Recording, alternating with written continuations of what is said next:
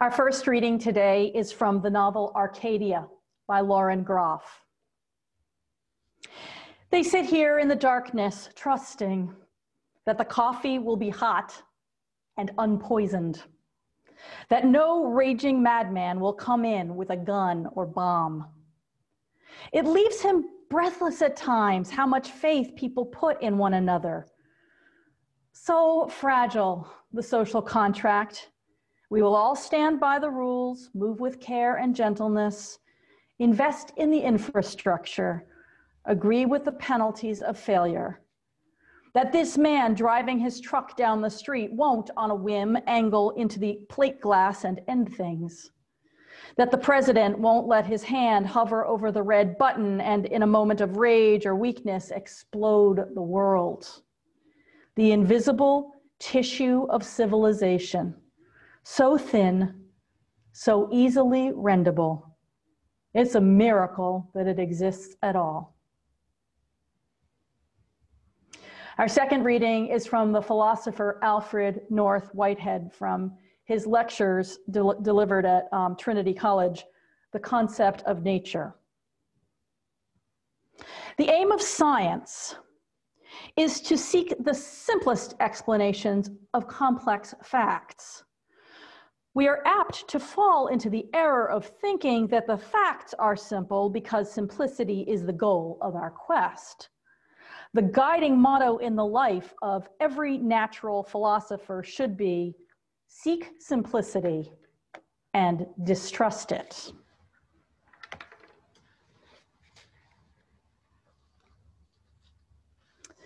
The question that forms my title today, what can we trust, was a question box question, or rather, I misunderstood the question box question from the service about a month ago and answered the question, whom can we trust? How do we know whom we can trust? So I checked back with the questioner, who is my daughter, and said, did I answer your question? And she said, well, that was an interesting answer, but what I really want to know is, what can we trust? Just goes to show that the question box is just one exchange in what ought to be a dialogue. And I always want to hear back whether I have indeed answered your question or what other thoughts the things I have said inspire in you. So there's a lot of ways to answer this question, what can we trust? And this may or may not be answering her question also.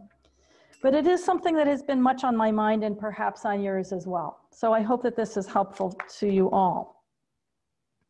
This question of how do we know what we can trust? It's always been a problem. It's always been a question for us, but it seems to be getting a lot of emphasis nowadays. We've talked a lot in our media, in our conversations, in our own minds about how much harder it seems to be to know what we can trust, to know what sources of information and knowledge in particular are trustworthy, and to reach some sort of agreement, general agreement, if not absolute consensus on that question. People get their information nowadays from so many sources that we end up waving conflicting facts at one another. For example, a solid 20% of people report that they get a lot of their news from social media. Now, we may take some hope in the fact that they don't have a high level of trust in that information. Nevertheless, that is where we are getting much of our news. And so we don't always know whether that news is coming from actual journalists with their training and accountability. Also, in our time, we've become enamored of an idea that's based in physics of observer-dependent reality. Now, this is an idea that applies to the quantum level, and yet it's kind of moved into the popular understanding as the idea that reality depends entirely on who is observing and what their biases are. That calls into doubt the very sources of information on which we used to depend. And along with that comes, over the last several decades, the growth of postmodernism, which does bring, in appropriate ways, that doubt into the world of sociology, anthropology, politics, literature, the whole way we relate to each other and the facts that we encounter. Calling into doubt things that used to be considered solid by saying, you know, each speaker has a bias, and certain biases are confirmed by the dominant class, by the dominant race or gender in a particular place. There's power behind what we claim to be true. It's not just a snapshot of objective reality. So along with that has come a whole project of decolonialization, understanding that the people on the margins, the people who were oppressed, may have a very different perspective than the one that got written in the history books and passed down to us as fact. We've also become more aware of the cognitive processes that favor our own biases and make it difficult to know even when we are ourselves to be trusted. All of this adds up to a very difficult question of how to trust what is before us, how to know what is trustworthy, even in regard to facts. As the saying goes, you're entitled to your own opinion, but not your own facts. But how do we even determine which are simply our own facts and which are the facts, when there are so many sources, so many biases, so much competition? Well, these are some modern expressions of this development. Some of the developments are good ones, some are not so good, and all make the picture complex. But the problem of knowing what we can trust, that is an old, old problem. People have been addressing it for a long time. The Buddha said, "Be ye lamps unto yourselves. Trust to yourselves as to the only lamp." And Ralph Waldo Emerson said, "Nothing is at last sacred but the integrity of your own mind." And ultimately, it's true. We have to trust ourselves because everything outside us comes through this filter. If we put our trust in a tradition, it's because we have decided that the tradition merits our trust. If we trust a news source, it is because we have decided it fits with what we know to be true. Even those who turn their fate over to God have to decide for themselves to what kind of a God they can entrust their lives and their futures. We test these sources and resources against what we know. So let me rephrase our original question. How can we know that what we know to be true is true? Again, for a very, very long time, people have asked this question. If you want to know the philosopher's term for it, it is epistemology, the study of the nature of knowledge, especially the limits of knowledge and how we know whether knowledge is valid. And all these difficulties that I've described in knowing what we can know reliably is called the epistemological wound.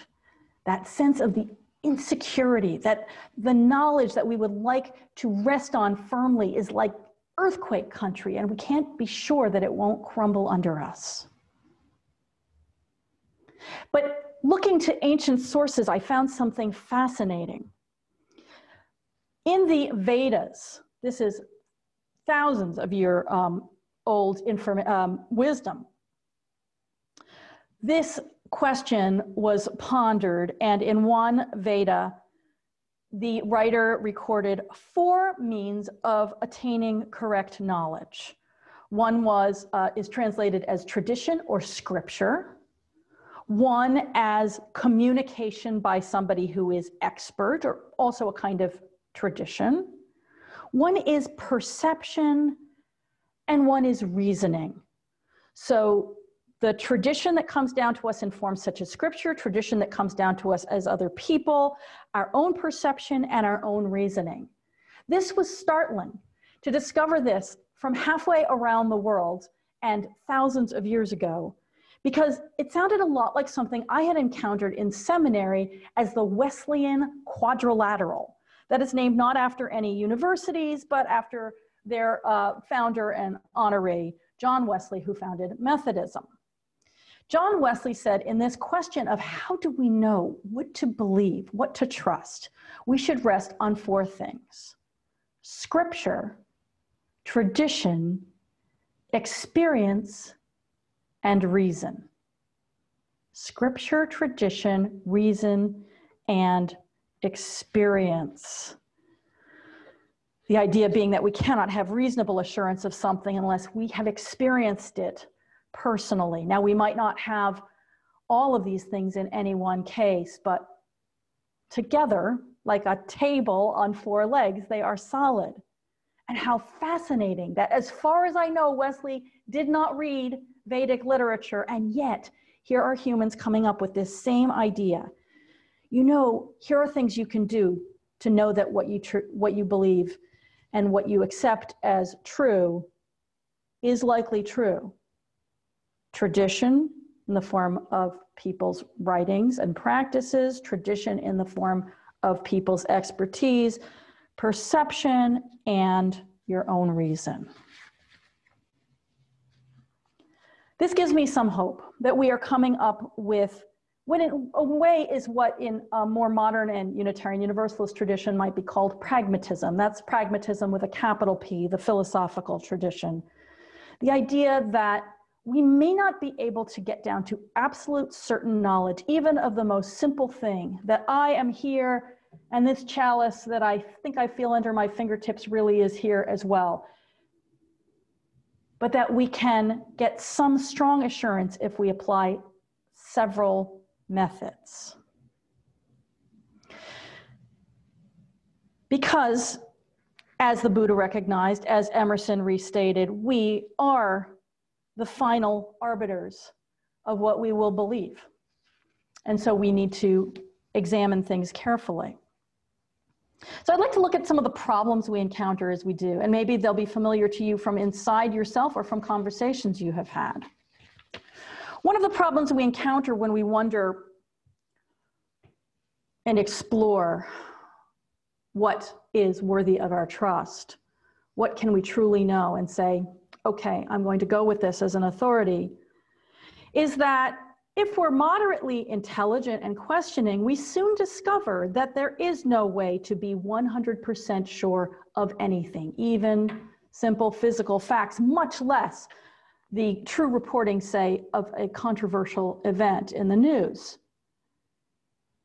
And oftentimes when we make this discovery that there's no way to be 100% absolutely positively sure, we respond by beginning to treat all information as unverifiable and as equally unverifiable. There's a corrective to this. Give up on certainty. Stop worrying about what you can trust absolutely and recognize that we trust things contingently. That is, it's partial, it's incomplete, it's subject to change, it's formed by our own biases and understanding and lack thereof, and that there are degrees of verifiability. And so that allows us to aim for a reasonable standard. Does it match up with the things that we have learned in the past? Does it match with our reason and experience? Okay, then that seems fairly verifiable. It doesn't need to be 100% certain. Philosophers call this fallibilism rather than skepticism. Instead of radically doubting every single thing, we just keep in mind always that we and everybody and everything we know makes mistakes and gets things wrong. Another thing that we may encounter when we start to inquire into this question of what we can trust is this teaching from the Buddha and from Emerson and so many others, especially in this individualistic culture of ours, the realization that we have to trust ourselves. This can cause us to treat all facts as if they're opinions, as if each person has their own reality and they don't need to be in conversation with each other or be changed by anybody else. I had an experience recently online when I was speaking with somebody of very different political persuasion than myself on a website of a news source that's very different politically than my general take on things. And I made some assertion of opinion, and a respondent said, "Fact check, that's incorrect." I was confused because there wasn't any citation listed, so I said, "What fact checker do you use? I think you forgot to include the website there." Well, that's not what he meant by a fact check, because his response to that was, "Think for yourself." All right, so you shouldn't need a fact checker because you should think for yourself.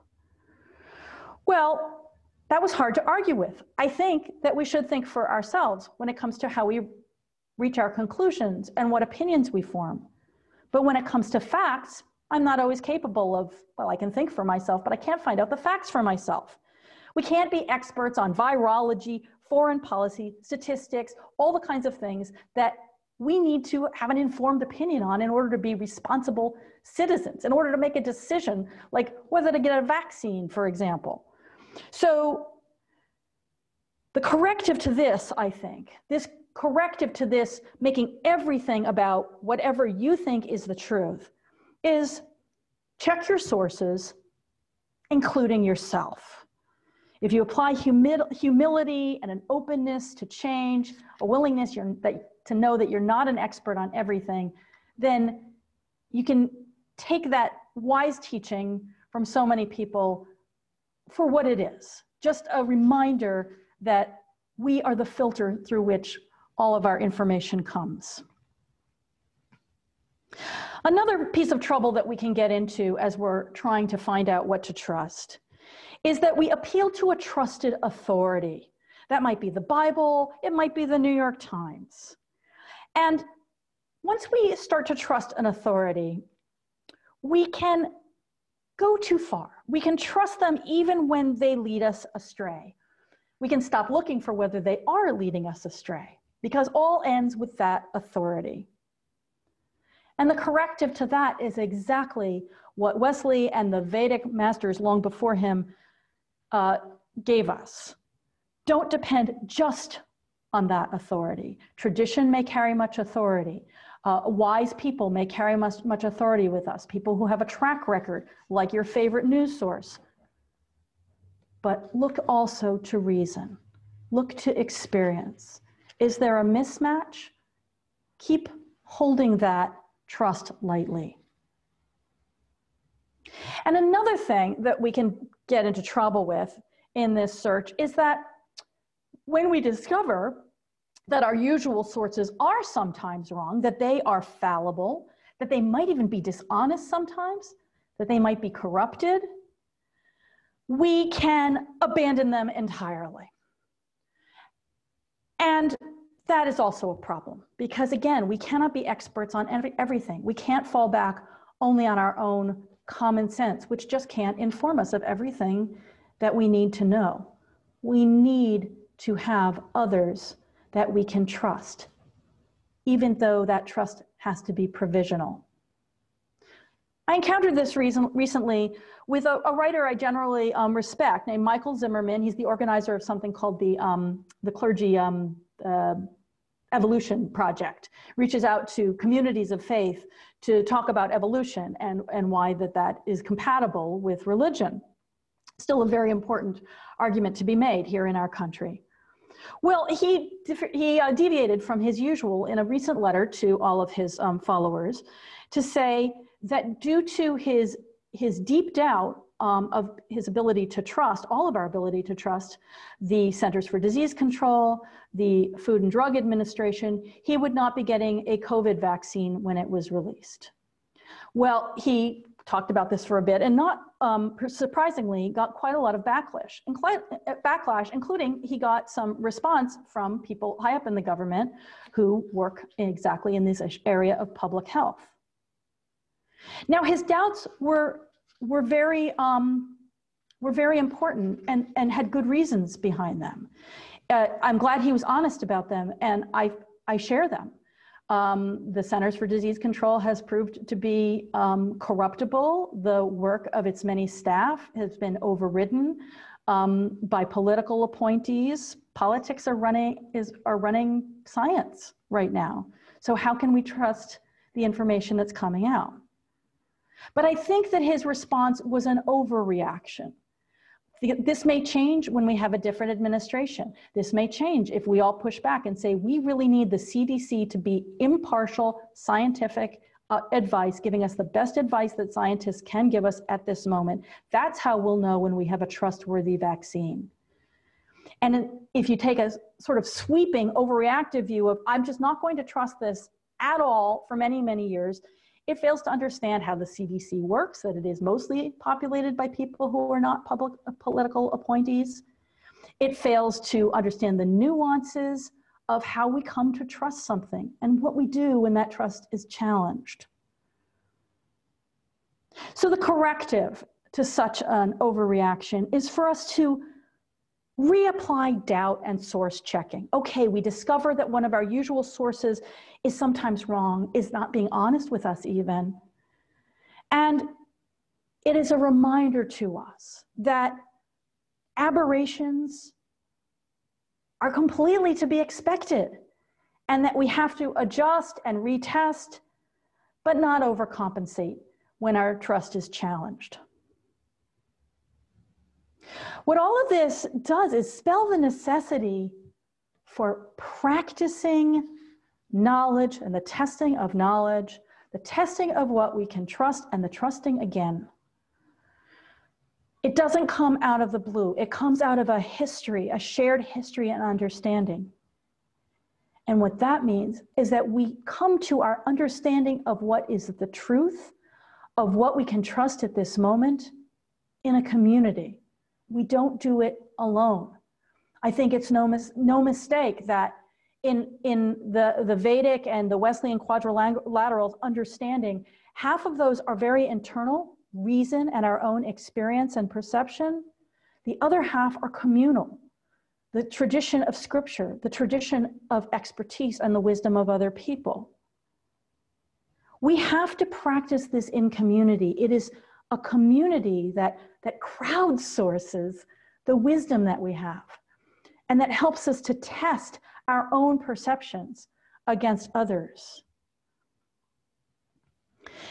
We come out with the necessity for flexibility, not being too changeable with every change in the wind, but being able to recalibrate our understanding of what we can trust as we receive new information. We discover that it's necessary to root ourselves in reason and the company of thinkers who challenge us and offer a respectful venue for dialogue. Because another thing that can happen to us is that we discover that our sources, including ourselves, are biased, are too narrow. For example, that history has been told by the winners. And so what we have been told are facts are just one version of the facts.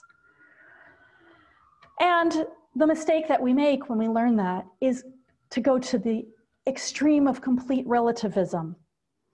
The corrective to that is to be in conversation, to understand that everybody does have their biases, including us, but that doesn't mean that everything goes, or that everything is equally valid or invalid. I had the great occasion this week to ask a philosopher who is a Unitarian Universalist if he could describe a UU epistemology, a Unitarian Universalist theory of knowledge. What is our understanding of what we can know, what we can trust? How do we know what we know? His name is Adam Late, and he responded, "It seems to me that there is a lot of epistemology contained in our UU principles and sources. Here is how I would sum up a UU epistemology," Professor Late said. Or at least this is a UU-inspired epistemology that I can believe in. See how it matches up for you with my intuition and the teachings of the Vedas, of John Wesley, the teachings of the Buddha, Ralph Waldo Emerson. Number 1, from Professor Late, trust yourself. At the end of the day, we have no capacity for finding the truth beyond our own capacity for thoughtful judgment. If we cast doubt on that very capacity, then we give up the game entirely. I would quibble with him here, by the way, and say we do need to cast doubt on it, but not total doubt, just a question. Number 2, he says, don't require certainty. Good reasons are the best we can ever have, and they are good enough. 3, wear your convictions lightly and be open to changing your views. We always have to be open to the possibility that we are getting things wrong. That is compatible with being convinced for the time being and pending further evidence that we are right. Number 4, from Professor Late, cast a wide net. Empirical science, reason, personal experience, the world's religions and cultures are all sources of perspectives and information that may prove useful. 5, be a part of community. Test your views in conversation with other people. Listen to and learn from other people's views and responses, but at the end of the day, the responsibility to decide what to believe is yours alone. 6, check your sources. Assess the credibility of our sources of information and don't believe uncritically. 7, go with what works. If a view actually helps solve problems and improve the world, to that extent, it's better. 8, don't buy unnecessary trouble. Don't be distracted by what ifs, conspiracy thinking, and possibilities that have no evidence in their favor. Follow the evidence where it leads, unless and until some new evidence comes along. But to worry about things that have absolutely no evidence in their favor is to go down a rabbit hole. And 9, be open to wonder and new questions. A spirit of openness and wonder fosters creative solutions. I'm so grateful for this reflection from a philosopher who spends most of his time thinking about how we can know what we know in the most ultimate senses. As Unitarian Universalists, one of our abiding principles, this congregation and mine and Professor Late's, and I'm betting yours too, is that we conduct individually and together a free and responsible search for truth and meaning. The world needs us to do this well, and we don't always. We have our own biases. We are situated in a time, a place, a culture, a demographic of our own. And one of the things that gives me the most hope is that we are questioning that and realizing, oh, we have to bring other voices in, not just the ones that have been dominant in Unitarian Universalism and for Unitarian Universalism until now. But we do not, for all of that, give up on this commitment to freely and responsibly searching for the truth, for what we can trust however provisionally to guide our lives with meaning, with ethics, with kindness, with wisdom. And so without cynicism or arrogance, and exercising a healthful doubt and a willingness to dwell in uncertainty, I hope we can be not only practitioners of the search for truth, but leaders of that search that is as important as it ever was, perhaps more important than ever. May we be so.